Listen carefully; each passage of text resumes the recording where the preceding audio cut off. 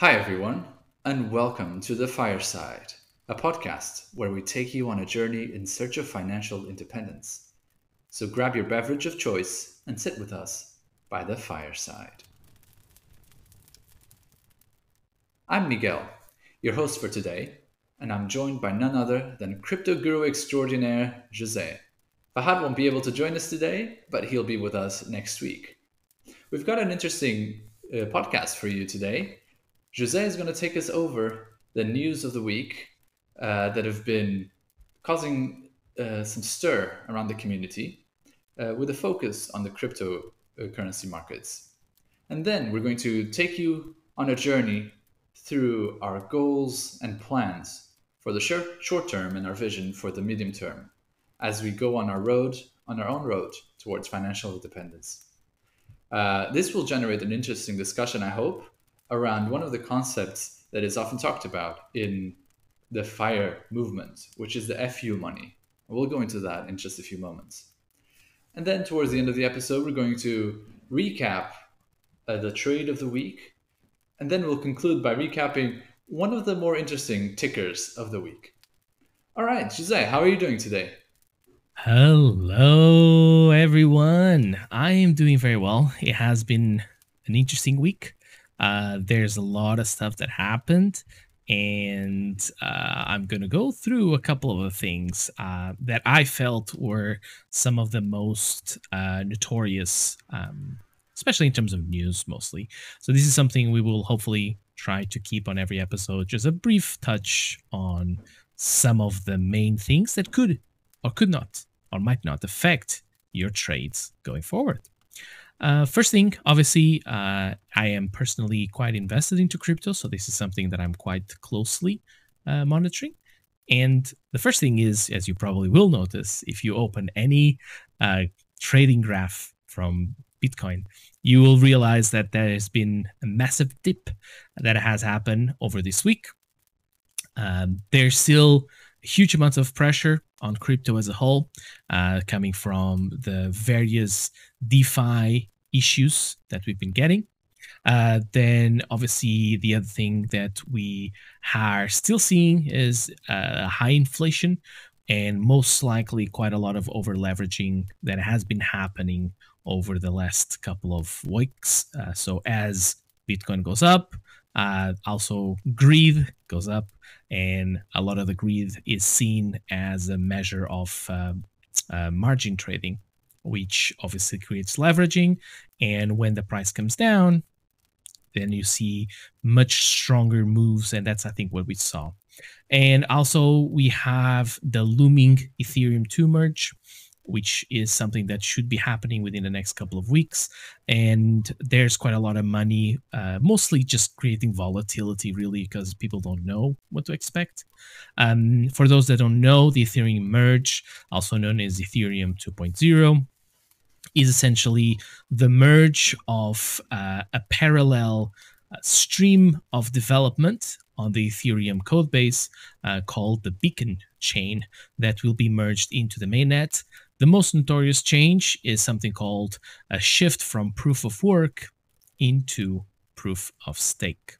So it's a completely different approach. I'm not going to go into the details on this in this episode, but do please take a look because it is quite a meaningful change to Ethereum. Just kind of briefly touching on two other things, not so much crypto related, but that will also affect crypto. Obviously, we are still seeing China looming housing crisis that is obviously creating quite a lot of uncertainty around the world. We've obviously started seeing this in the last 9 months with Evergrande, and is still very present. And obviously, the other thing is with the US, we are seeing now in July the 6th straight drop in house sales, which is again very meaningful. And lastly, just a quick point on the Fed, considering a 75 percentage point hike in September, but we might be getting some good news. Looks like inflation might be starting to stabilize, and if that's the case, we might actually be seeing a 0.5 percentage point hike, which would come as a very positive move to the markets. So that's the news of the week. Obviously, there's many more things that have happened, but we felt these were some of the more meaningful. Yeah, that's really good. Thanks, Jose. I wanted to touch on the Bitcoin dip. I know that, or if as far as I recall, you don't actually trade a lot of Bitcoin. You delve more into some of the emerging coins, the emerging projects. Do you see a lot of correlation between those and the Bitcoin? Yes, 100%. So there's this thing called the Bitcoin dominance. It's a graph you can actually follow. A lot of people use that as knowing when you have the altcoin season, which is probably something a lot of you have heard before. Plot twist: we are not in altcoin season. We're not in any good season at this stage. But yes, I personally steer away. Not for any particular reason, just because I personally are more motivated to invest into projects that have different types of technologies. So things like Avalanche, Solana, Cardano, and so many, many more. Matic has been something that has seen huge shifts in the last couple of weeks. So I'm more looking at the altcoins, not so much the low cap. I'm looking more at the high cap altcoins. So I would say the top 25 altcoins. And yes, there is a very strong direct correlation. And there's actually a factor correlation. What I mean with this is, let's say that Bitcoin moves 5% down, you can actually expect the altcoins to move a higher ratio. So they never move in the same ratio. So, for example, a 5% on Bitcoin down, that's probably a 15 to 20% move down on the altcoins. So the altcoins are substantially more volatile, which again, it matches my risk profile quite well, which I am a bit more adventurous. Let's put it this way. What a nice segue into our next topic. Thanks, Jose, for also clarifying my question. Um, Pleasure. so the main discussion that we want to have today is around goals.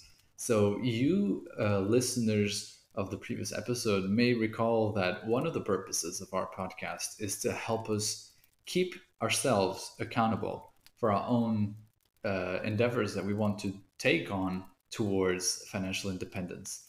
And so we're going to start this off by actually reflecting on some goals that we can set and that we can share with the community here, and that we can hold ourselves accountable to in a certain period of time. Now, what I've proposed to my fellow podcast colleagues uh, is that we set a goal. Each of us will think of has thought of a goal that we can commit to by the end of the year, and we are also thinking towards the next year. We're going to, by around December, we're going to share with the community our a longer term plan, maybe covering or spanning a year or two or three. And that's going to be a sort of challenge that we're going to touch on regularly and see how we're doing and see how we can fine tune our approach. So, thinking of goals, all right, this can be a lot of things. And because even though we are broadly talking about the FIRE movement, the financial independence movement, it is true that we have, all three of us, including Fahad, we have come from more of a stock or crypto trading investment side of things. And that's how we kind of arrived here. And so some of our goals may be that we want our investment portfolio to increase by a certain dollar amount or percentage amount, or we want to have trading strategies with a certain risk and reward ratio or success rate, or that we just want to retire by the end of the year. I don't think any of us would have put that down, but hey, it's something that we could do. We'll see what Um, AMC does. uh, so it could be a myriad of things. It could also be on the other hand of this, on the other side of the spectrum. It could be that we look at our budgets and we trim down our expenditures so that we can increase our savings rate. There's many things, and I've proposed this to Jose, and I've thought about it myself, and so we want to share these goals and kind of tie that in to how we are at the moment. So, Jose, how do you feel about this? I think it's great. This was and is actually one of my number one goals with this podcast is to hopefully keep myself accountable for the decisions that I make, which generally before I didn't have that motivation, and now I have. So I think it's really interesting, and I will actually invite everyone to do the same thing, do the same exercise. Everyone does New Year resolution plans, and no one actually goes through those plans. So they will work in the first week of January, and then by the second week, everyone's already looking for Christmas, and so no one is really focusing on those goals. But I really want to be able to be kept accountable, and so I'm leveraging on Miguel and Fahad to keep me accountable, the same way that I'm sure Miguel and Fahad are in their turns expecting me to keep them accountable, right? So it's not so much to point a finger or anything, but it's more the idea of ensuring that we look at what we did wrong, if we did something wrong, and how we fix those things. So for me personally, don't know if you want me to. Should I go into my goals, Miguel? Sure, go ahead. Awesome. Okay, so my first goal, and this is something Miguel, myself and Miguel, we actually live quite close to each other, and we meet up on a regular basis. And the other day we were talking about my risk profile, my investment profile, and Miguel's investment profile. And when we started to talk about it, we just realized that they are complete opposites. And I think it's quite beautiful on that, because we find success in the opposites. But maybe that ideal point is actually something in the middle, somewhere in the middle, where those two extremes meet. And so because of this, one of the things that I haven't done enough is actually keep cash on the side. And this is not cash to invest. This is just literally cash in a bank account that is somewhat relatable to my overall portfolio, right? So a lot of people say cash when they have cash on the side that is ready to be invested. I want to have a percentage of my portfolio that is just sitting in the bank account in case something happens, because most of us will not have that much cash in the bank account. That the money will be invested. It will be either could be in a house, it could be on stock market, crypto, so on. There's so many ways that you can have your money invested. Could just be in the bank, on an ISA or something like that. But no, I want to have, and this is something that myself and my wife, we just gone through a sale of one of our houses. One of our houses. Not like we have many houses. We have one house, and so we just one of our houses. One of one. Exactly. As I said it, I was like, it's not like we have many. So our house. So we did just sell our house. We had a house in London, and we have sold that house. And this is something I can touch point maybe on a future episode, just kind of sharing a bit of our experience that maybe could help someone else out there, especially someone in the UK. But one of the things we discussed was just we don't have enough money on the side if something happens. And I think we just want to shift that. So my first goal is that by the end of the year, I want to ensure that I've got 10% cash related to my portfolio. So 10% of my portfolio, or whatever my money, my net worth is, 10% of my net worth is just cash that is in a bank that I can just use at any point. Because right, one of the big issues we've been having is that obviously, we have this money in crypto or stocks, and you always have this thing, at any point I can sell them. But what happens if you have what we've had, which is a massive fringe event that just kind of eroded the whole market, right? And your portfolios became negative. Are you going to really realize those losses?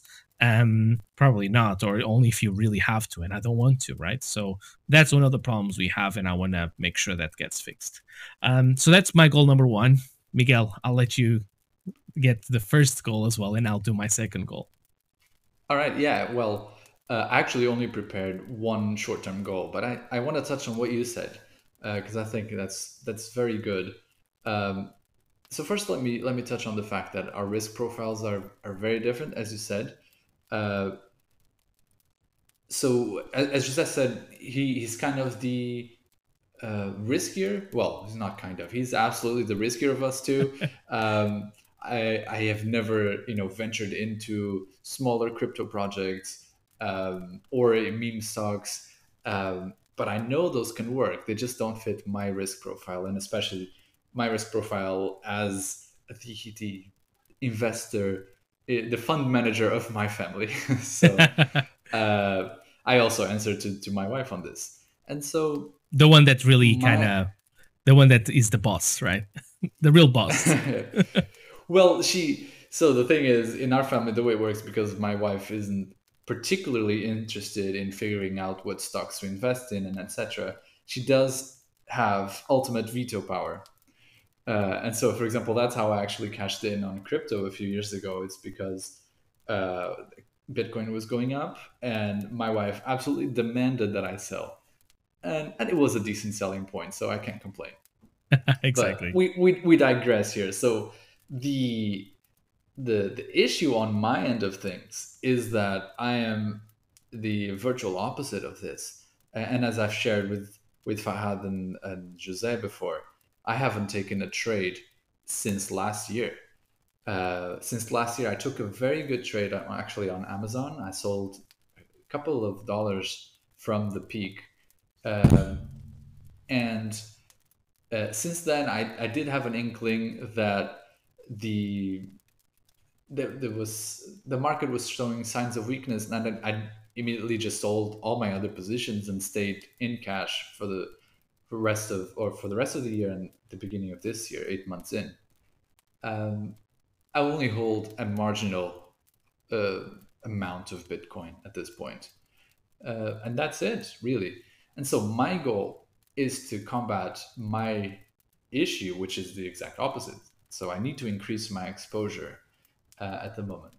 So what I am committing to is that by the end of the year, I want to have two automated trading strategies uh, live with my brokerage account, and I want each of them to at least have access to 15% of my full sized account on that broker. So this is just that I will take trades if my strategy is good, and if the parameters are met, I'm going to take the trades without even knowing it. So this is what I want to happen by the end of the year. I do have some things in motion for this, but my issue is I do have strategies that I've been studying and preparing, but I hesitate to pull the trigger. And so my hope is that by committing on this, in 4 months' time, I'll have at least a couple of strategies that I'll feel comfortable enough pulling the trigger on. That's very interesting. Because we have discussed before this idea of having automated strategies, and I love that idea because it removes one of the most dangerous components in trading, which is emotion. Right? No one can say they don't trade with emotion because there's always a component of it, unless you completely remove that by replacing it with a robot. So these are going to be robots that will follow a particular logic. So this is something that Miguel would bake into it. Could be things as simple as, if there's some trend and that trend goes above or below, commit with a trade, and then, just that's where kind of your risk profile kind of comes in, because you want to make sure that when you go into a trade, your upside is X and your potential loss is Y, and when you get there, you sell and so on.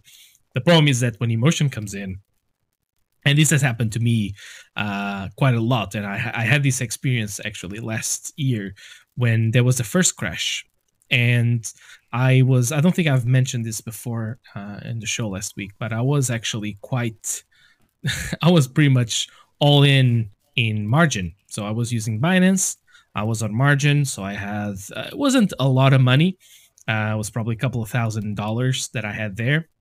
But then obviously every month I would get my salary and I would take part of it, just kind of like most people will do, just take part of my salary and put it there. So which basically means that, if you're doing a 3x, because I think that was so Binance has this thing of cross margin. Cross margin basically means that you have a unified margin account, and means that, let's say that you put in $1,000, Binance will let you trade with $3,000, so they will 3x Hmm. your Yeah. amount of money. But because it's cross, it means that you can actually invest in how many altcoins or Bitcoin or whatever you want to do, right? They have something else called isolated margin, which basically is a 10x or up to 10x, which means that you need to choose one asset and just do that asset, and that's it.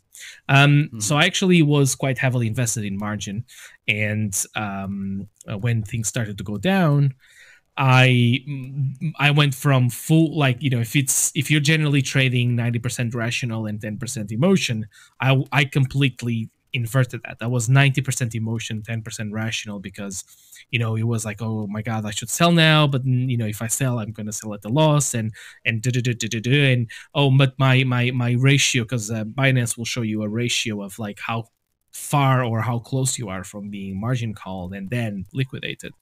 And because there was so much margin in the market, any dip on the price would be literally like a couple of thousand. Like at the time, Bitcoin was like around 50 something, and every Right. drop would be like a $5,000 drop, something like that, and you have like a super scary week. um and so what I should have had at that time is somewhat of a strategy like Miguel has, which is, ensure that, and this was my first learning of, like, you should always have a stop loss. You should always have multiple levels of taking profits and so on. And this is something in next sessions we will go through and revisit, to discuss our techniques, our strategies, how to make sure that we kind of keep our risks a bit more controlled. But I absolutely love, just kind of tying it up. I love this idea of having automated strategies, because you just completely remove the emotional side of it, right? You program the robot, and the robot will do what the robot will do. It's as easy as that. At the same time, obviously, it will require quite a lot of fine tuning, and that's something I'm very excited for Miguel to take us on a journey as well, with his experiments. But could you touch a bit more, Miguel, on what is actually an automated strategy, for example? How do you set one of those up, and if someone would like to do something like that, what tools could they use potentially? Yeah, of course. And I think, honestly, this might be something that we want to dedicate a whole episode to introducing, and then, Mm, we can discuss it more and more in the future. yeah. But for those just starting out, and if you're curious, I would recommend you check out the a website for a framework called Quant Connect. That's quant as in QUANT, and then connect. So Quant Connect, they're on a mission to democratize the access to systematic trading for the retail investor. They provide the whole framework where you can do research via Python notebooks, and I think they also allow C Sharp, but I work with Python. So you can use notebooks to play around with the data and wrangle it and try to find your edge. And then you also have a separate part of their framework, which is for backtesting. So then you bake in your strategy in actual code with rules for which stocks or crypto assets or whatever other assets you're interested in to select. And then once you find your entry conditions, you also define when and how you enter and in what conditions you exit. And so you can, when you bake that into your scripts, you then can let the framework backtest your strategy across a very long timeline. I only have used the most recent years because I'm fine tuning some of the things that I'm seeing. I haven't gone and backtest so much further back. Um, but then it gives you a report with how your strategy did, what was your max drawdown, which is something important. It gives you your Sharp ratio. It gives you a bunch of really interesting metrics. It gives you a log of all of your trades. And so you can see Also, with it gives you your P&L chart, so you can see how your strategy fares.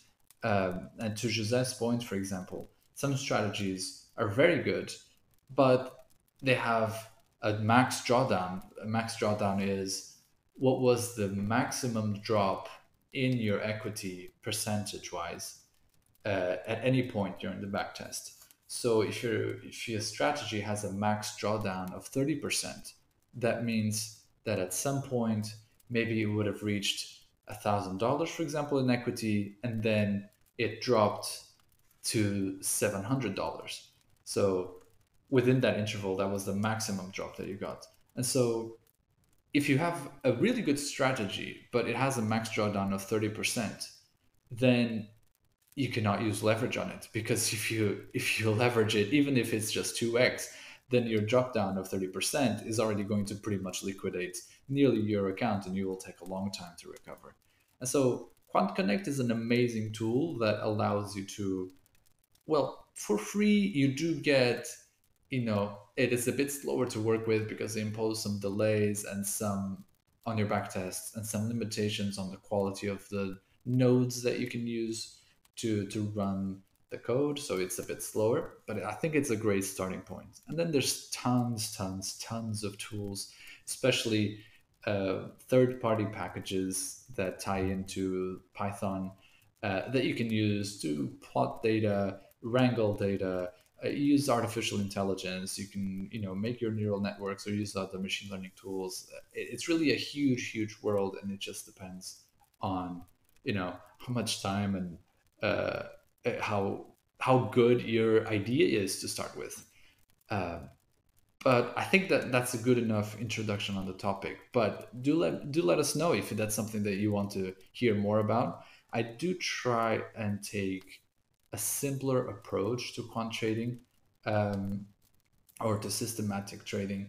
I have a few patterns that I want to start with, and I want to see if there's a way that I can make those patterns that I know people trade discreetly, meaning that they trade by themselves without a bot. And I want to see if I can find a set of restrictions that I can apply to those patterns so that they can be traded automatically without me having to be there and without me having to introduce my own, you know, opinions on each and every trade, because I think that's going to be a hindrance for me. Uh, because I think that the odds are that I would probably end up exiting too early on good trades Yeah. and sticking too long on bad trades. Yeah. So that's why I want to remove myself from the equation. Yeah. Yeah. And So you, yeah. best of all, you can trade while you're sleeping, which is amazing. Yeah, well, my strategies are actually focused on the stock market, so not so much. Not so But much. yeah, that's the principle of the thing. Can So you actually do my crypto goal as here, yeah. well on Quantum You Connect? can, Okay. on Connect, you can do crypto. I'm sure you cannot do every crypto asset, Sure. but I know the main ones, Bitcoin and Ethereum, and the main largest cryptocurrencies, for sure you can. Very, very interesting. That's awesome. Like if anyone is very interested in knowing more about Quantum Connect and automated strategies, if you are a coder yourself, because obviously there is, there's a big requirement. It's not so much like a drag and drop tool. You need to know Python in this case. But if anyone out there that is listening and they would like to know more, please do let us know. We're more than happy to maybe in a future episode have a longer slot of time and go through a couple more details on how this could work. Maybe even share with you some examples of a very simple strategy and how that all kind of comes together. But I think we will leave that for another episode. I, Um, I, I will just say that it sounds easier than it is, I think. And just like poker, I would say that trading and systems trading in particular is the hardest way to make easy money. So do temper some expectations. It does involve a lot of work. But yeah. if that's the thing, something you think you would actually enjoy doing it, then yeah, then the world's your oyster. Awesome. I love that. I love that. Cool. So then I'll just segue into my other goal, and we can then just kind of wrap up the goal section. Yeah, for sure. Um, but for real, I kind of want to bring my portfolio back to positive. My portfolio has so after just kind of explain how my last kind of 12 months have been. So I have been invested for a long time in a particular stock, which we will touch in just a bit. And apart from that, I've been mostly crypto. And due to that big crash last year around June, July, I don't remember correctly. I decided to take a break from crypto as a whole, just because I was kind of bruised, kind of licking my wounds, and I decided to learn, educate myself. I felt that the reason why I failed was because I wasn't knowledgeable enough, unfortunately, or fortunately, right? Yeah, I think I heard this from another trader. She's on YouTube. I think her name is Humble Trader. You probably have heard her before, Yeah. and she did say something that kind of really resonated with me. And in those situations when something really kind of drastically go wrong, you almost feel kind of alone, right? You both alone and embarrassed, right? So there's a component of Yeah. both, and really that's what I was feeling. I'm feeling like, oh my god, like I consider myself, you know, a smart guy that is I'm very open to a lot of technologies and sources of information. I read a lot, and I felt like how could this happen to me, right? And I felt really embarrassed. And what she said was that every trader in their lifetime always needs to go through a wipeout event, like an event that almost will obliterate your portfolio, you know. And I think those are necessary to make you understand the stakes, right? Because until you lose, and this is not unrealized losses, this is like money's gone, right? Your account is it's been a zero has been Yeah. sliced from your account. And these things are necessary because you do need to feel in your skin, you need to feel that pain. And this is something that I would say to everyone. I'm pretty sure that a lot of people have gone through, especially in the last 6 months to 12 months. A lot of people have gone through wipeout events, either because I can just imagine people that were heavily invested into Terra, for example, and they went to sleep and they woke up and their accounts was zero, as simple Yeah. as that. Yeah. And what I would say is, get up, take a breather. It happened. Like, just get to the reality of it. It has happened. Don't give up, right? Because obviously it's horrible, but don't give up and learn. Understand why you failed. Was it because it was emotional? Then you need to learn how to deal with the emotional side. Was it because you just kind of YOLO'd? Then maybe you shouldn't YOLO next time. But there's just so many things that you can take in retrospective, and for me, this is one of those where my portfolio has taken is not positive at the moment, and I'm happy to share that. And really, by the end of the year, I want to bring my portfolio back to positive. Either through just normal trading, doing some hedge trading. So there's a couple of different techniques that we'll go through in the podcast of how I plan to get there, and I hope to get there. So I'll keep you guys updated on my journey to bringing me back to positive and have 10% cash on the side, 10% of my portfolio.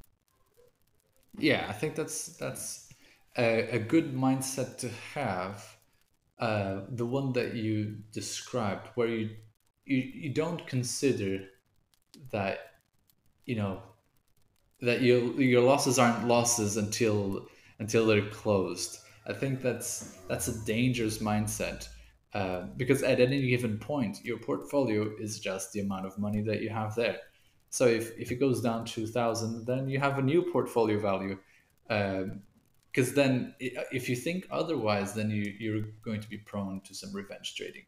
I think it's good to have in mind, like, oh, my portfolio used to be here, now it's here. Okay, how can I go from where it's at now and increase X% so that I can get it back? Not, okay, my portfolio is actually the old value and I just need to gain it back. That money belongs to me. That will lead to Yep. some shortfalls for sure. Oh yeah, 100%, 100%. I think that's part of the educate yourself. It's very important for you to understand, how you can do that. And obviously, again, it's a lot of emotion, the revenge trading, and this is something very real because you feel robbed, right? You feel like, oh, someone, I want that money back. It was my money. Like I didn't do anything wrong. Well, you did. You really did. So I think that's a very good point there. Unrealized losses are not, they're still losses. That's why they have loss there. It's unrealized loss. Just means that it still hasn't happened yet, and it's in flux. And this is why it's so important to have things like stop losses and have an actual proper risk reward ratio strategy. This is something I would love to touch in a future episode, like how to set up that ratio. What does that ratio look like? What is a good ratio? And these are all very open questions. The only thing I can do is share my experience and what I generally do. But I think that's going to be interesting to go through those experiences as well. Yeah, and don't get me wrong, I've had those sort of events as well. I was fortunate to get into crypto and then have it take off. Uh, you know, pretty soon after that, or it was taking off, and then I jumped aboard, and it kept taking off, I guess. But then when I saw that, I thought it was really smart to put a significant portion of my savings into that and bank on it further, and that's when the floor was Yeah. the rug was pulled, and I did lose some money. And a significant amount of money, and luckily I was able to finish green. But that second trade, it was a loss, and I did keep it, in my subconscious, like it's not a loss because it's still open, and it was open for like 2 years. Yeah. But in reality, it was a loss. And you know what? If I had closed that loss as soon as I realized it was doomed, I could have reinvested in something else and recouped that money much, much faster That's than I did. exactly it. That is actually a very good strategy of, because you kind of, again, emotion. Like we keep coming back to emotion, right? Because you're thinking when you see that coming down, right? Those red bars. Unless you're shorting, if you're shorting, you want to see red bars. But like if you're just longing and you start to see the price coming down, you don't want to sell, right? Because you feel like, oh, if I sell, that's it, it's over. Really, it's not And you have over. to and Like, you have to admit that you lost, that you were wrong. yep, I think that's yep, yep. more, sometimes it's more that than the money itself, right? Oh yeah, Especially yeah, if you're trading small and you're still clingy, then it's just a fear of admitting defeat yeah. as It well. is, it is, it is 100% because it's like I'm not gonna lose. Like you're gonna lose, and I will prove to you that you're wrong, and I'll keep my my trade open and so on. But like really, what Miguel said is if and again it's all about having a strategy, right? When you go into a trade, you really need to be like, okay, here's the reasons why I'm going to this trade. And as time goes on, these things will come easier and faster. But really is, okay, I'm going to this trade. Here's where I'm comfortable to go in. Here's what I want to take money out because I'm going to be happy with X% profit. And here's where I'm getting out because if it drops below this, I'm out. And the fact that you're out, that means that you have cash in your account available to go in again. And just think of it, like if you, let's say the price is 100, right, and you went in at 100 and you want to sell at 120, but actually the price drops to 95. If you go out at 95 and let's say that the price then comes down to 80, and if you come in at 80 and you basically write it back to around 95, you've actually made more money than if you got in and 100 and went to 120, right? Yeah, Because you again, just saved the $15 difference. exactly, Yeah, exactly. So that absolutely. psychology is really important to get your head around because this is the strategy that will make you think not as a loser but as a winner because you're actually coming out. Actually, that's bang on point. You're not. you're not trading to win, you're just trading to, to follow good trades, to Yep. follow good opportunities. So as soon as something Yep. stops being a good opportunity, your ego doesn't play a part in it. It just, Yep. you're out because there's Yep. no reason to be in. Yep. All right, I think there's much to dive into this, but let's wrap this section around. uh, so our goals for Jose and myself, and we look forward to hearing from Fahad the next session that we have. For myself, my goal until December is to have 2 live automated strategies with at least 15% exposure of my portfolio in each of them. And for Jose, his goal is to have 10% of his total portfolio to be in cash savings and to bring his portfolio back to positive by the end of the year. Superb goals. Thanks, Jose, for the discussion. I think this was Woo! very good. Amazing. And to segue this into our mid to long term goals that we have in the back of our minds and that we want to start pursuing, I think, more actively as a New Year resolution, we want to talk about a project that we want to introduce called The Road to 1 Million. All right, The Road to 1 Million. 1 million is $1 million. We want to take our financial journey to be able to afford us more independence in our lives. And we came up with this $1 million figure because it's a nice round number. And we're going to touch on this a bit later. $1 million for most or for some people is actually, well, largely more than you would ever need to live comfortably off of the dividends of that. So we're going to talk a bit more about this, but we are planning for the new year to share with you guys our thoughts, our strategies that we want to diversify into and implement so that by some time frame, TBD, we will reach this mark. We'll reach this mark, but this will be our midterm to long term goal. Uh, and so this goal ties into the concept that has been uh, floating around in the fire community of FU money. So this is a PG-13, I guess, podcast. FU money is basically the money that you need to tell your boss or really anyone that is just pestering you to go screw themselves, right? Exactly. It's the kind of money that will afford you the privilege of experiencing what you want to experience without fearing for your financial stability and pursuing what you want to pursue. Jose, what are your thoughts on this? Had you heard of FU money before we started preparing this session? I guess we'll Yes, start with that. yes, yes, yes. I have. So this is something that is mentioned in many other YouTubers and influencers and so on, podcasters.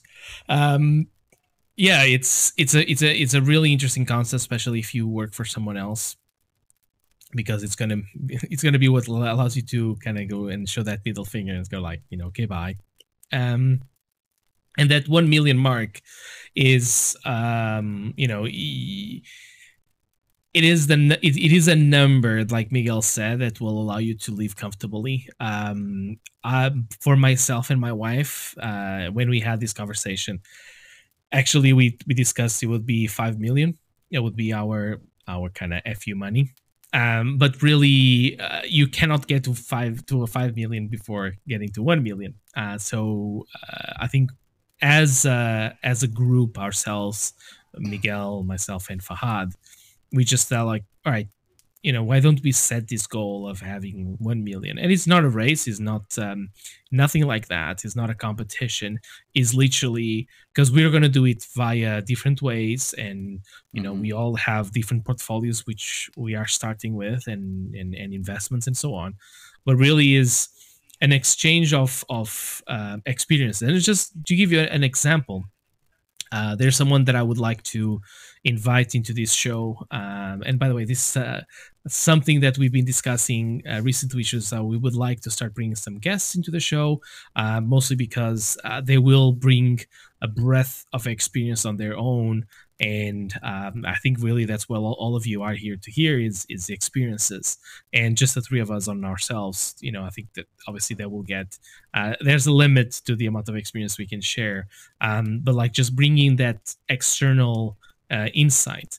And I've got a friend of mine that just recently purchased a house via a way that I didn't even know it was available. So he has some a certain portfolio of stocks, and his broker in particularly allows him to essentially get a margin on that money, right? So let's say that, for example, he has $10,000. The broker will say, we allowed you to get, say, like a 3x, right? So $30,000. Mhm. And so what he did, he basically analyzed and he said, okay, the interest rates are actually pretty low, because in order for you to even be accepted by those kind of type of products, you need to go through a bunch of like checks, right? So it's, again, for the broker, it's a bit more or less risky, which means because they hold that collateral from you, and if you get anywhere close to a margin call or a liquidation, your money's gone. So they're fine. So the interest rates are actually quite low. And so the interesting thing was what he did. He essentially bought two houses using margin, and with that, he actually is paying much less interest rates than if he would get money from a bank. And he has full control over that, right? He's not on the side of the bank. He can manage that directly with his broker. So I just found it's like a super interesting way that he's finding, again, to get to that goal that he has, which I don't know what his goal is, but again, just to get it to the point that there's so many ways you can get there. And I think what a lot of people kind of don't understand is that, one, this is a very achievable goal, right? This is not out of the reach of everyone, right? Obviously, it's going to take longer to some people. It's going to be faster to the other ones, but everyone can get there. The only thing is you need to be disciplined, right? And you need to stick to your strategy. If you set up a strategy and you stick with it, you will get there. So I really like this concept. I'm very, very excited to kind of see how this progresses. And hopefully in a year or two, we're very close, if not there already. Well, I like your optimism, Jose. Always. I'm not going to commit to having $1 million net worth in a year. I can tell you just that. But I will say I like the optimism of you saying, it's a very achievable goal. And of course, it really depends where you're starting from, what your skill sets are, and also how much you have already put into it in terms of research on how to make your money grow for you and work for you. But let me talk a little bit about how for me this $1 million mark actually feels right. Okay, so we, Jose and his family, myself and my family, we live in Portugal, and $1 million here, which, funnily enough, right now is nearly just about 1 million euros. Womp womp Um, womp. so tough times. Anyways, Yeah. um, $1 million actually is a huge amount of money. Most households, if they have a budget of 2,000 euros a month to live on, they already can live quite comfortably. They can have a decent place to live and decent Do you know? Do lifestyle you as actually know well. what's the average price of a house, for example, in Portugal, like comparatively with Um, other countries? I don't have that index top of mind. I don't want to make something up, but I do know it varies. It varies from city to city. Right. Just last year, I was buying an apartment at the same time as a friend from Lisbon, and of course, we live in Porto, which is the second largest city in Portugal. And just you know, him compared to me, his house was about the same, but maybe I think 40% more expensive just because he was Wow. in Lisbon. Wow. So it's really hard to say. But for where we live, a €2,000 budget um, is plenty to live a good lifestyle. No, not extravagant in any Yeah. by any stretch of the imagination, uh, but good enough that if you have your to assure your financial independence. Because we can't forget that once you get out of the rat race, of needing to work for money, a lot of your expenses go down with it. You stop having to eat out, especially things that it's just have a quick bite from somewhere that you don't particularly like, it's just for your half-hour lunch. You stop having to take those as often. You stop spending so much on gas, and you stop having to spend so much on daycare for the kids, for example. So a lot of your expenses just go down. Um, and so we came up with this $1 million figure for us because if you apply the 4% rule to it, which is basically a term within the fire community, the 4% rule is a principle that states that your net worth, your net worth target should be such that if you take 4% from it, or if you increase it by 4% and live off of that increase every year, you can cover all of your expenses. And so, if a $1 million net worth increases 4% every year, which is on par with just putting it all on SPY. Actually, the SPY has increased over the past 30 years. It has increased an average of 6%, including bearish years, a year. And so that 4% rule, it would it determined that I could live, me and my family, out of €40,000 every year, and that's well above the 2,000 mark for every month. And so already I see that $1 million or euros is way above what I would need to live independently. But we want to have some cushion, right? So that's why this value seemed good, and also I think just it it kind of signifies for me, like, hooray, you won at capitalism. You've unlocked the Hurrah. achievement. Now go Yeah. have some fun. Yeah, exactly. So it sounds like a good achievement to have. Thoughts on this? Yeah, no, I think it's a very good point. The 4% and having that, I think it obviously varies from person to person, but at least in Portugal, again, like 4% of a million, 40,000. 40,000 is actually a pretty good level, obviously, because you don't need to take into account, it's not really a 40,000 salary because you don't take into account taxes and so on in terms of a normal salary. So that makes a lot of Mm-hmm. sense. And you wouldn't be able to buy a Lamborghini or something like that. But again, that's not everyone's goal. It's not my goal. Don't know if I don't think it's Miguel's goal as well. So Nah, there's I'm good. exactly. But yeah, it is to a point, and the it gives you that guideline of what you're basically working towards. Um, so yeah, for me and my wife, we didn't apply the percentage. It was more like, it was literally the first number that came to your mind when you think about FU money. That's where the 5 million came from. And when we then started to speak with Miguel and his wife, and we started, okay, let's actually dive deeper into this logic. And we started to realize that there was just so much in common.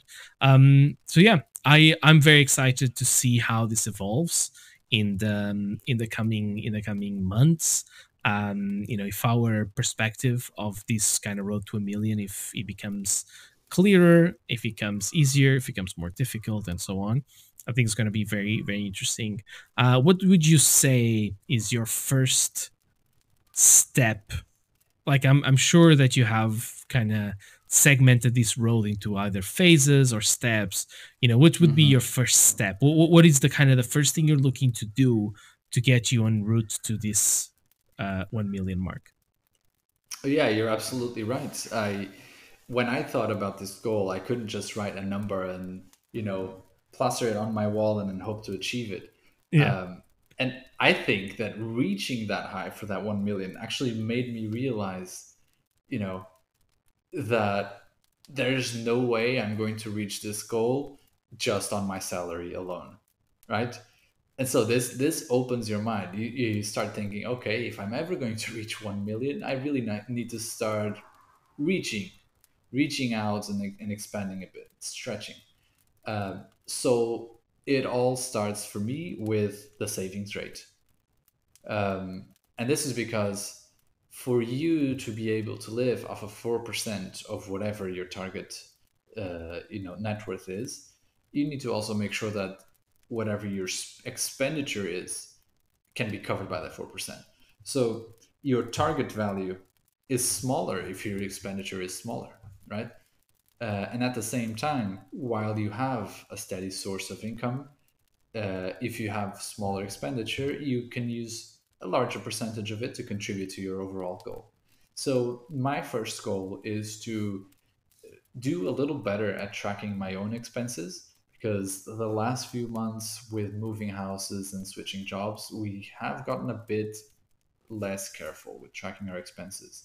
And segueing from that is we want to hit religiously every month a 50% savings rate at the very least.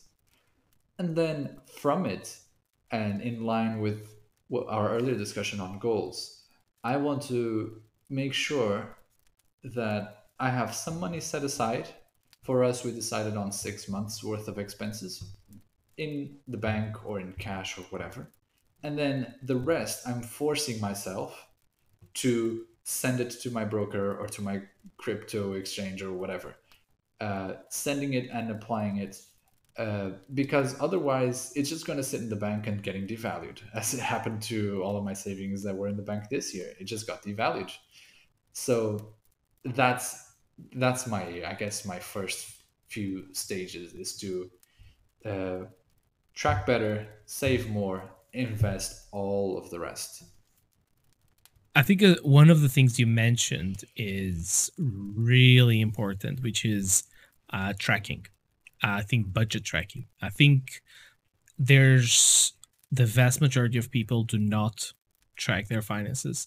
I didn't used to. I actually found a tool that there's thousands of them out there, and for me personally, one of the things that would really kind of generally deterred me from using these tools was just like how much work there was. I would have to log in on my bank, export the statement, import statement, blah blah blah blah blah. It was just such a hassle that I almost wanted to hire someone and pay them to do this for me, because it was just like, it was terrible.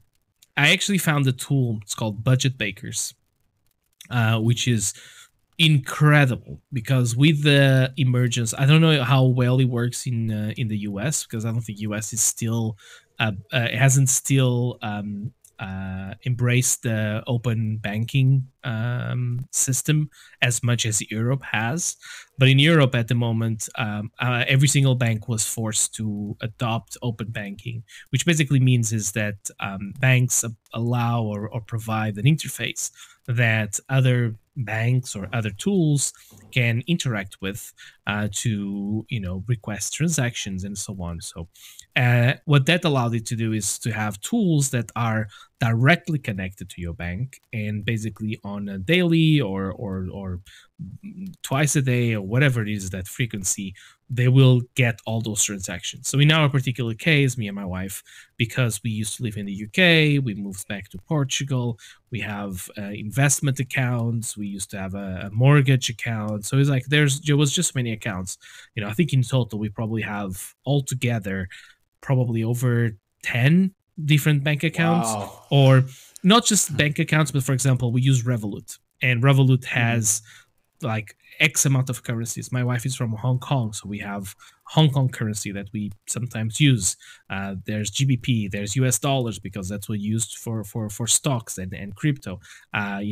There's just like so many different currencies, and each currency then becomes its own account. So it's not different bank account, but it's an account. It's like a different source of transactions. So this tool, Budget Bakers, allows you to essentially hook all of your accounts onto it. So you just say, I live in Portugal. So we'll show you like the list of banks in Portugal. You choose your bank. That sends you to your bank and you log into your bank. It's a read only. So obviously there's no way that these systems can, take money from you. It's just a read thing, so they can read it. And then they show you all of your transactions, and you can catalog each of your transactions. You can automate the process by saying anything that has PayPal on the name, I'm going to put it in shopping, or anything that says, transfer. This is a bank. This is like a money transfer. Some going somewhere. And so once you do this, like at the moment, I generally go in once every 2 days, and I just kind of check how everything kind of is. But it gives you an enormous perspective of just like how bad you are, because you will realize how bad you are at managing your own finances. We had subscriptions that we didn't even know anymore, because how many people log in on their bank and actually go through every single transaction, and you look at your statement. You do. All right, so Miguel is saying he does. Okay, I didn't do it until I actually used this tool. And so just kind of circling on what Miguel was saying, just kind of wrapping it up, is the first step is building your foundations. You will not be able to get to $1 million or whatever your goal is unless you have your foundations straight. And that is, just like Miguel said, it's first of all, savings is monitoring, right? Because if you don't monitor, you don't know if you're saving. So, have a good monitoring tool that allows you to see where you're spending the money, and more importantly, where you can potentially save, right? If you realize that you just, you're shopping or your food out, right? You're eating out is like above X, then you just go like, all right, I think I need to start, slowing down on going out, eating out, or whatever it is. And that will go a long way to get you on that track. Yeah, and I think this can go both ways actually. So it can help you realize that there's things that you don't value as much as what you're spending on them, and so you can cut them easily. But also for folks who are on the other side of the spectrum and actually have difficulty spending money because they feel guilty, it can work to help you as well. Because if you have your goal of 50 or 60 or 70% savings rates, once you've hit that, then the rest of the money that is unaccounted for, you should reward yourself. Because ultimately, all this talk of growing your net worth and etc. is so that you can enjoy your life more. And so you should reward yourself incrementally as you progress and as you get better towards that goal. I want to ask you about that app actually. Yeah. Does it allow you to create your own categories? Yes, it does. Okay, that's fantastic because we've been doing this sort of workflow that you've just described through our bank app, but it doesn't let you create your own applications. It just has some predefined ones. Yeah. And of course, we have our own that kind of suit the way we manage our money. So we're going to for sure give that one a try. Yeah. And for it's amazing. And just to kind of touch on that, it doesn't allow you to create top level categories. It only allows you to create second level categories. So, for example, a top level would be shopping, and inside shopping it would be TV or computers and so on. So you could create another one inside there, but you wouldn't be able to create a top level one, because the top levels are kind of like what defines a very broad spectrum of things. Yeah, I think that's fine. That would suit me well. Just wanted to add for our US-based listeners, in previous podcasts that I've listened to, I've heard mention of a different app called Mint, and it sounds similar. I never tried it because I think it's US only. Yeah, it doesn't work. And I regretted that there was nothing that I knew of in Europe that could, hit the same spots. So yeah, I'm glad that you just shared that. Thanks, Jose. Ooh. So maybe we can get them to give us some discount codes. Sponsorship. Yay! So I want to ask you a question about this topic of FU money. So I think that there's a decent chance that I'll hit this milestone expecting that that's going to be some transformational mark, and then realize that, you know, it was always inside you, kid, you know? So what is something that you guys, if anything, if you've discussed anything, what is something that, by the time that you reach your 5 million mark, that you're going to change about your life? Like, for example, do you plan to stop working altogether and just travel the world, or what's going through your mind for that? That is a great question. It's a very philosophical one as well. I don't think I will ever want to stop working. I enjoy what I do too much, and just for example, coding. Right? I sometimes just work until late hours at night, not with a particular like you know monetary goal to it, but just because I fundamentally take a lot of enjoyment in doing it. So I think that there's a huge component there of just like I just do really love working. I love that satisfaction. um I don't think it's nothing changes. Again, it's in theory it's just a number, right? It's a meaningful number, but it's just a number. I think there's a lot of things I would love to do if I ever get there. I think one of the things that I would love to do is get involved with either private equity investment. I know that 5 million is not that much. So again, I'm saying 5 million because that would be our number. Because I think a million is i- it's probably not enough for you to you can get, because obviously you can get involved with a private equity investment from as little as $5,000, right? And even less, especially if it's friends and family. But obviously it's as well, unless you're lucky enough to get in on a on a unicorn, then you're Hmm. probably not going to make a lot of money out of there, and maybe your money's better placed elsewhere. um but I would love to get involved with investment. I do fundamentally love to be involved, especially with stuff like gaming and blockchain and stuff like that, which are things that personally motivate me a lot. I think that would be probably my biggest shift, is that I would probably look into being more of an investor, and less actually working for someone else. Not that I do now at the moment, but I was probably something I would focus in that sense. Yeah, I agree. And I think for me, because, well, for the benefit of our listeners, Jose already has his own business that is his main occupation and main, I guess you could say it's your main source of income. I Yeah, think so. yeah, yeah, Uh, yeah. for me, I work for a company as a software engineer, and I think that this FU money, it wouldn't be me saying FU to my company because I actually like them a lot. Yes, you would. Yes, Uh, you would. You would. Yeah, definitely would. You'll be like, ah. hey, they could be listening. Oh no. No, just kidding. No, I actually like the company a lot, but I do think that my shift would be in terms of, working on my own things from now on. Like you, I don't see myself stopping working at all.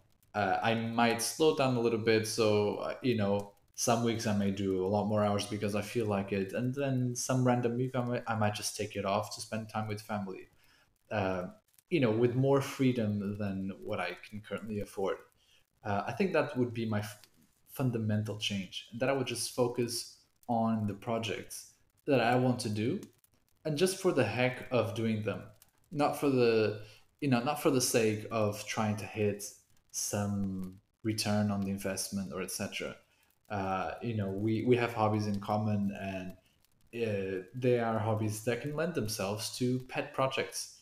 And some of these, um, maybe if you want to do it the commercially viable way, it's kind of not that fun. But if you don't need to hit any sort of financial targets, then you can just do whatever you like, whatever you would enjoy about it. And, you know, who knows? Maybe it will actually be the reason that it's a success, Yep. but the biggest or commercial success, I would say. But it would have been a success either way because it's a worthwhile way of spending our time. Well, money or lack of money is probably one of the number one sources of stress and anxiety and all this kind of stuff, right? And so not having that component is, again, it's a huge thing. It's a huge thing.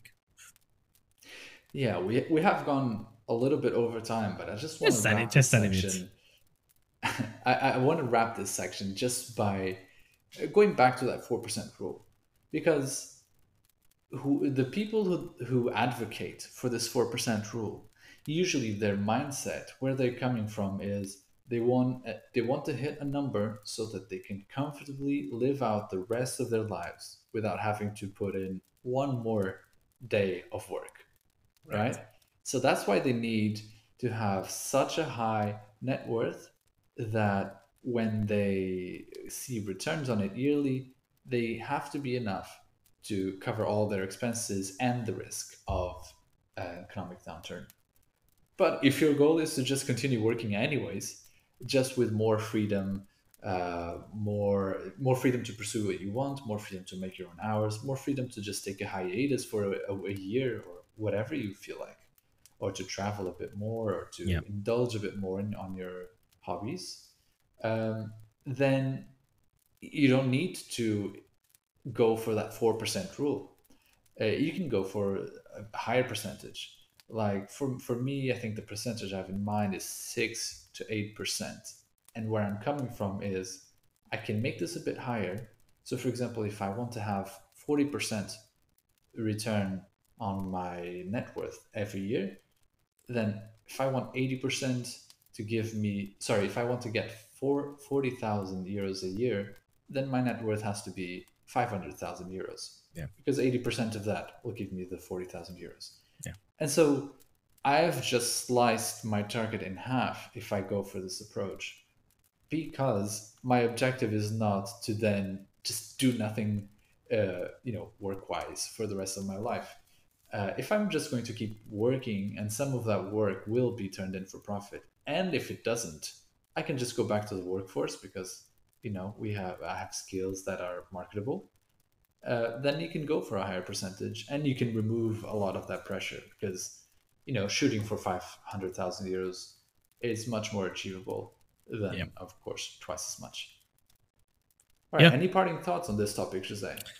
No, I think we've gone through everything. I would love to hear if any of our listeners has the same or a similar objective.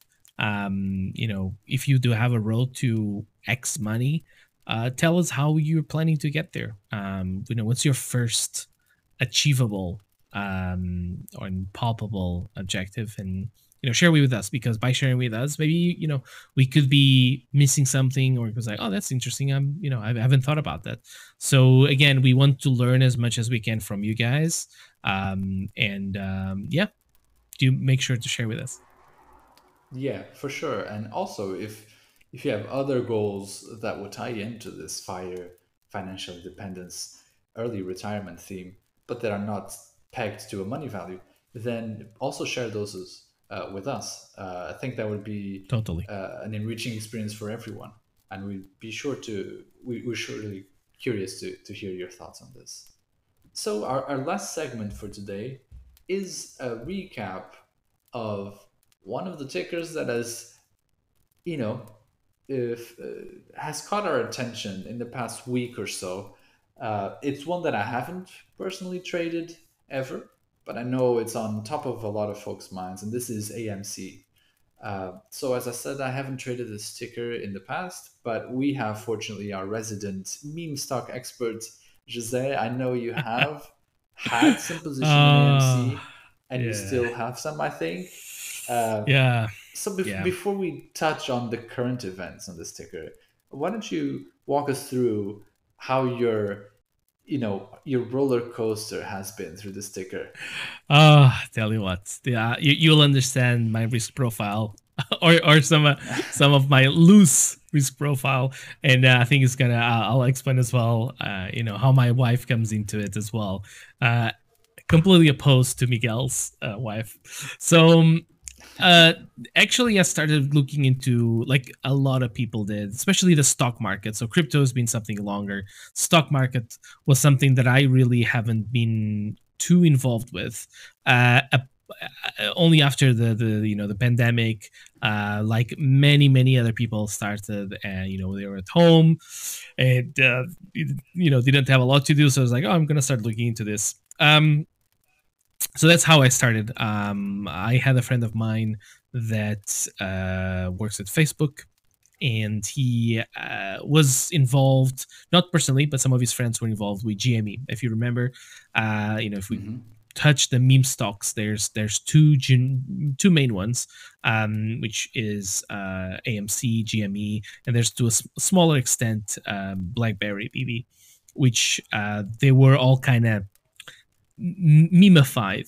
So Jira really started with GME, and for those that don't know, GME had a monumental short squeeze. What a short squeeze is generally when there is so much short strength. There's like essentially there's so much people shorting a particular stock, and that the price goes up. And generally when you short, you're always doing, or you're generally always doing margin, because you're borrowing. You cannot short without borrowing, right? Because what you're doing is you're starting by selling something you don't have, to then buy it back at the lower price and capitalizing on that difference of price, right? So Yeah, let me yeah, just put it into context. Try to simplify the context, the term short squeeze. So it's something that this community we talk about a self-fulfilling prophecy. So the short squeeze is one of those things where, as Jose said, when there's so many people that are betting on the stock going down, that means that they went short. And to do that, they need to borrow shares from someone who's holding them long term to then sell those shares on the market, hoping to then grab them at a smaller price. So when there's so many people that are betting on the price going down, shorting is actually more dangerous than going long, because when you go long, the maximum you can lose is all of the money you put in. But when you go short, the maximum you can lose is all of your money, including the money that isn't, it's on the really is trade, on the infinite. broker, Yeah, it's etc. infinite, right? Because there's no upside to, there's no limit. Like it'd be $1 trillion that the stock goes to or more, right? And Exactly.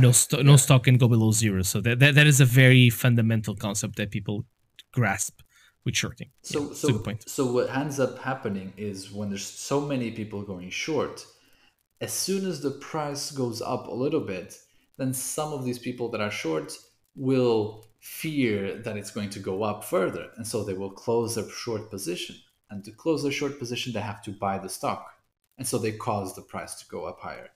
And this causes other people who are short to have the same fear that it will go up higher. So they close their short, causing it to go higher.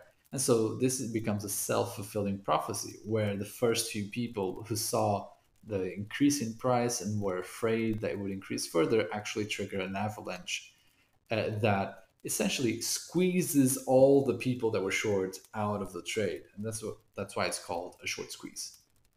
100%. That's a very good explanation. Thank you, Miguel. And so what happened at that stage was that GME had its first short squeeze, and so did AMC. This was sometime in January 21, I think. So it's over a year ago. Yeah, it was January 21. And so they had their first short squeeze, which was a smaller short squeeze. GME had a very big one. AMC had a kind of small one. So it went from something around $12 to around $20, which that's almost 100% increase, and it kind of started to stabilize. I think it came down to around $8 in between. So initially it came down to like 5 and then stabilized a bit. And that's when I started to come in. So I'm a huge supporter of DCA. So for those that know, DCA is dollar cost averaging. Not going to go into a lot of detail, but if you want a safe way to bet or to invest, DCAing requires almost zero kind of technical knowledge. So do look into it, and if you do want us to cover this in a future episode, do let us know. We're happy to kind of go into a bit more detail. But essentially, I started to do DCA into AMC. So every couple of days, I would take a couple of $100, and I would buy some more shares, because I fundamentally believe in cinema. I'm a huge movie fan. We used to have an actual AMC cinema. One of the very few in Portugal was literally a couple of minutes from my house and Miguel's house. So there's quite a lot of like emotional value there. So I started to get in, to the point that I had a sizable position within AMC. And by June of 2021, around June 2021, the self-fulfilling prophecy that Miguel was talking about really kind of came to be. So I clearly remember driving to my parents' house, which is like 15 minutes away from here, and my wife was with a phone because she also started to get into AMC herself, and she was telling me like, "Oh my God, it's $30." I was like, "Oh Jesus Christ, $30 is crazy." And then we drove, like, remember, it's like this is a 10-minute drive, and we left our house. The price was like $30 or $40, and by the time we got to my parents' house, it was like 50 something, $60. And then all of a sudden our average entry into AMC was like $9.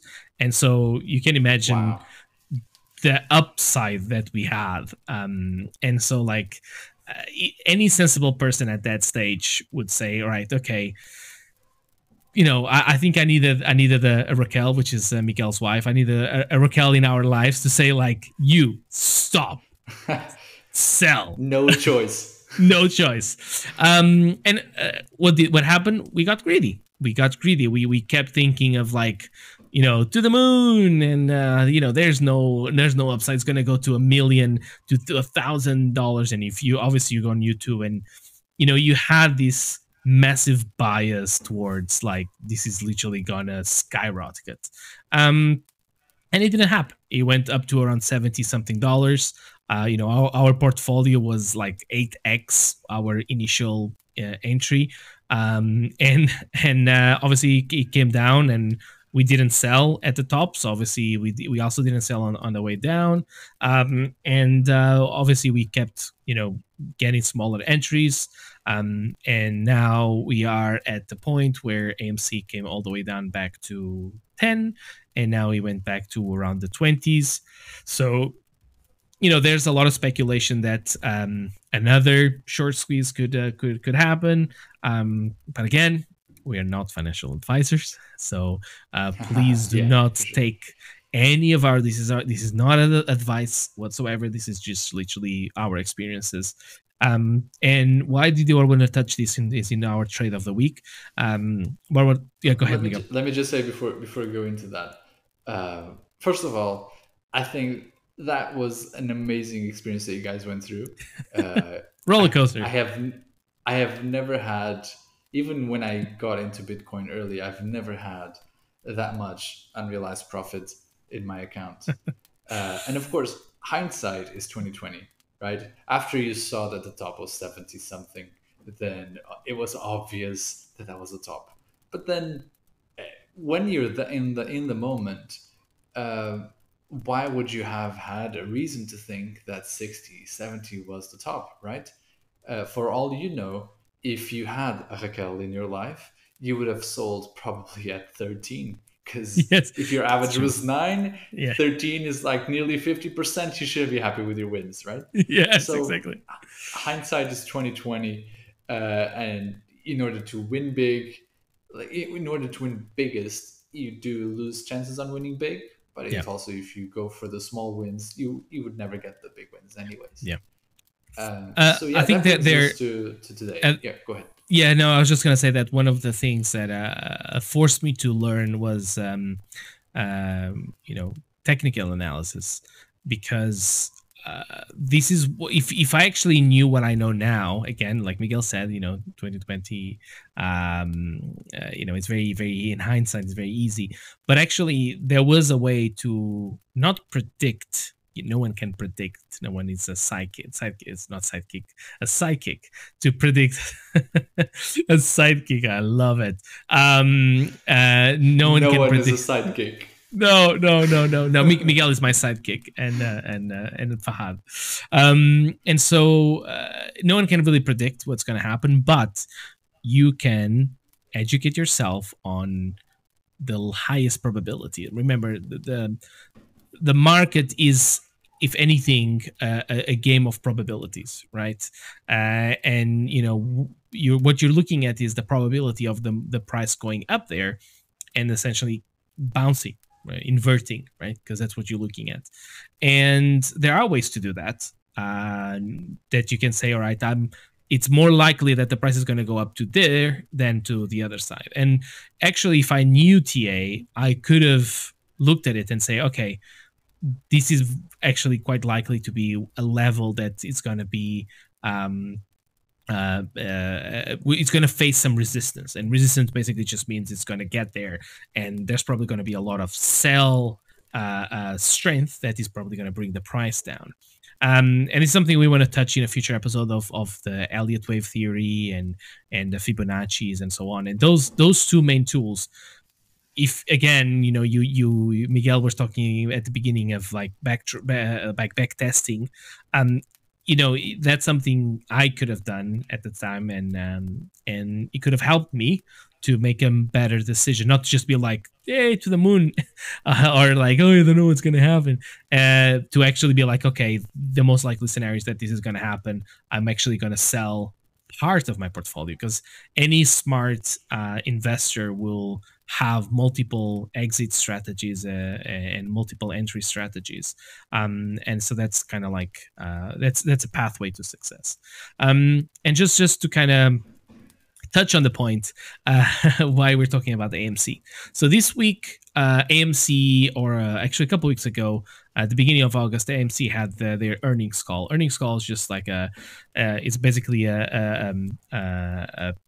every 3 months or every quarter, companies, especially obviously public traded companies, they are required to do earnings meeting, which basically they just go through how their quarter is. Like in bottom, there's two main numbers people are looking for, which is the earnings per share, the EPS, which basically just means that if you're going to take dividends from that particular company, you know, that's your earnings per share.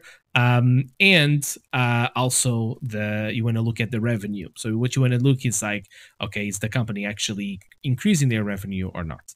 And so AMC, you know, because of the pandemic, has been in, you know, pretty troubled waters, like any kind of entertainment or physical entertainment medium.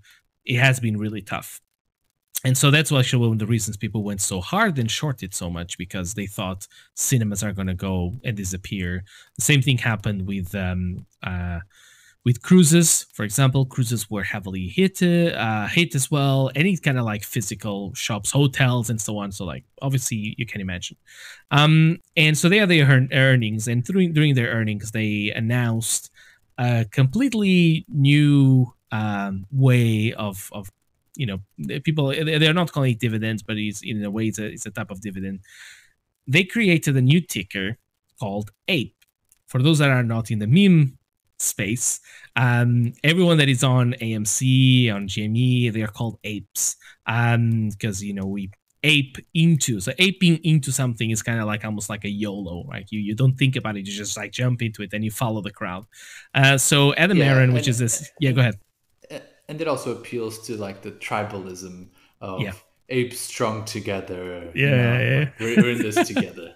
Yeah, 100%. It's brilliant. It's brilliant marketing. Oh yeah. Oh, look, if anything, Adam Aaron, the CEO of AMC, and his marketing team should get an Oscar for literally. They looked at something that was brewing that never in the history of the trade markets has happened. They saw an opportunity to capitalize on retail traders, right? Yeah. And they did it brilliantly, absolutely brilliantly. And you seeing what is happening now with the company at the state that it is, the amount of debt. So they went from being almost bankrupt to being getting out of debt, which is like, if you compare it, like this week, Cineworld, for those that know, Cineworld's a very popular cinema retail chain in the UK and other companies, but mostly in the UK, is probably filing for bankruptcy, right? So you have on one side AMC like prospering, and then you have Cineworld on the other side going bankrupt. So there's definitely, they're doing something right, and I think the thing they're doing right is capitalizing on the apes and the ape movement, Yeah. and just kind They, of they like, just made the they just made the penny stock look cool, yeah, right? yeah, There's so many people in here. I was once, by the way, I was once in a job interview a year ago where the small talk in the interview was meme stocks. Like my there you go. interviewer was like, "Oh yeah, you like trading? Oh yeah, I bought some. I think at the time it was GME. And I was like, I bought some GME, and I asked him, "Oh wow, what do you think about the Yeah. fundamentals? I think it's a bit risky now to hold it. It's a good selling point." And he's like, "Ah no, I'm just diamond handsing it. Yeah, Whatever. I don't know anything yeah. about the stock." And I was so what? It's just some Uh, random dude who's making yeah, conversation yeah, about yeah, holding yeah, this stock. yeah. Amazing. No, 100%. And like again, that it's a movement that has never existed in the history of the trade markets. So I think it's incredible, and it's just showing how strong the retail is. And by retail, what we mean is just like non-institutional investors, so like just any person like ourselves, right? That have an individual account, a trading account. So those are the retail traders, and yeah. So this week they announced a new ticker in the New York Stock Exchange. It's going to be called APE, which stands for AMC Preferred Equity, and essentially, really, it's going to be a one-to-one to it's going to be a one-to-one to AMC, which essentially just means that if you all hold 50 AMC shares of AMC, you're going to get 50 shares of APE. And the value of APE, I believe, is going to be. It's generally, I don't think anyone knows particularly. It's going to be, it's going to open at a particular level. I don't really know it. I don't know if it's going to be the same level as the kind of the related share price of AMC. But the interesting thing is, a lot of people are thinking this is like dividends, but it's not. Adam Aaron already came public and he said that it's not dividends, just because of being preferred equity, which is a specific term within the trade markets. So it's going to be very interesting to see what happens. The window to hold AMC in order to get APE closed on Friday the 19th, which means that on Monday the 22nd, in theory, everyone's going to have their apes in their portfolios. And a lot of you might ask, like, well, why is he doing all of this? It cannot be just marketing. And it's true, it's not just marketing. There's these two main things called synthetic shares and naked shorting, which are, I'm not going to go into them right now. We don't have a lot of time, but they are like it's kind of like the dark side. If you're looking at Star Wars, it's kind of like almost the dark side of the Force. Because it's something that is, again, is that the reason why it's called dark is because it happens behind the scenes. People don't really see them. So this idea of dark pools, which is basically kind of like separate ways to sell and buy shares that generally only institution traders will use. But what's the core of it is that, let's say that AMC has a million shares. They have more, it's like 500 million, but just like a million shares. We were touching the road to a million. I like a million shares. Let's imagine this. And when you short, as Miguel was saying before, you actually borrow share. Now, what a lot of brokers do, which they shouldn't, is borrow the same share to multiple people. Now, think of this using car as an example. I lend my car to Miguel, and Miguel, in his turn, will lend the same car to 10 different people. Okay. And those 10 different people, or he sells the car to these 10 different people, right? So that these 10 different people are basically owning a car that is not owned by Miguel, right? It's actually owned by me, but Miguel is profiting a 10x on that car that he basically got from me, right?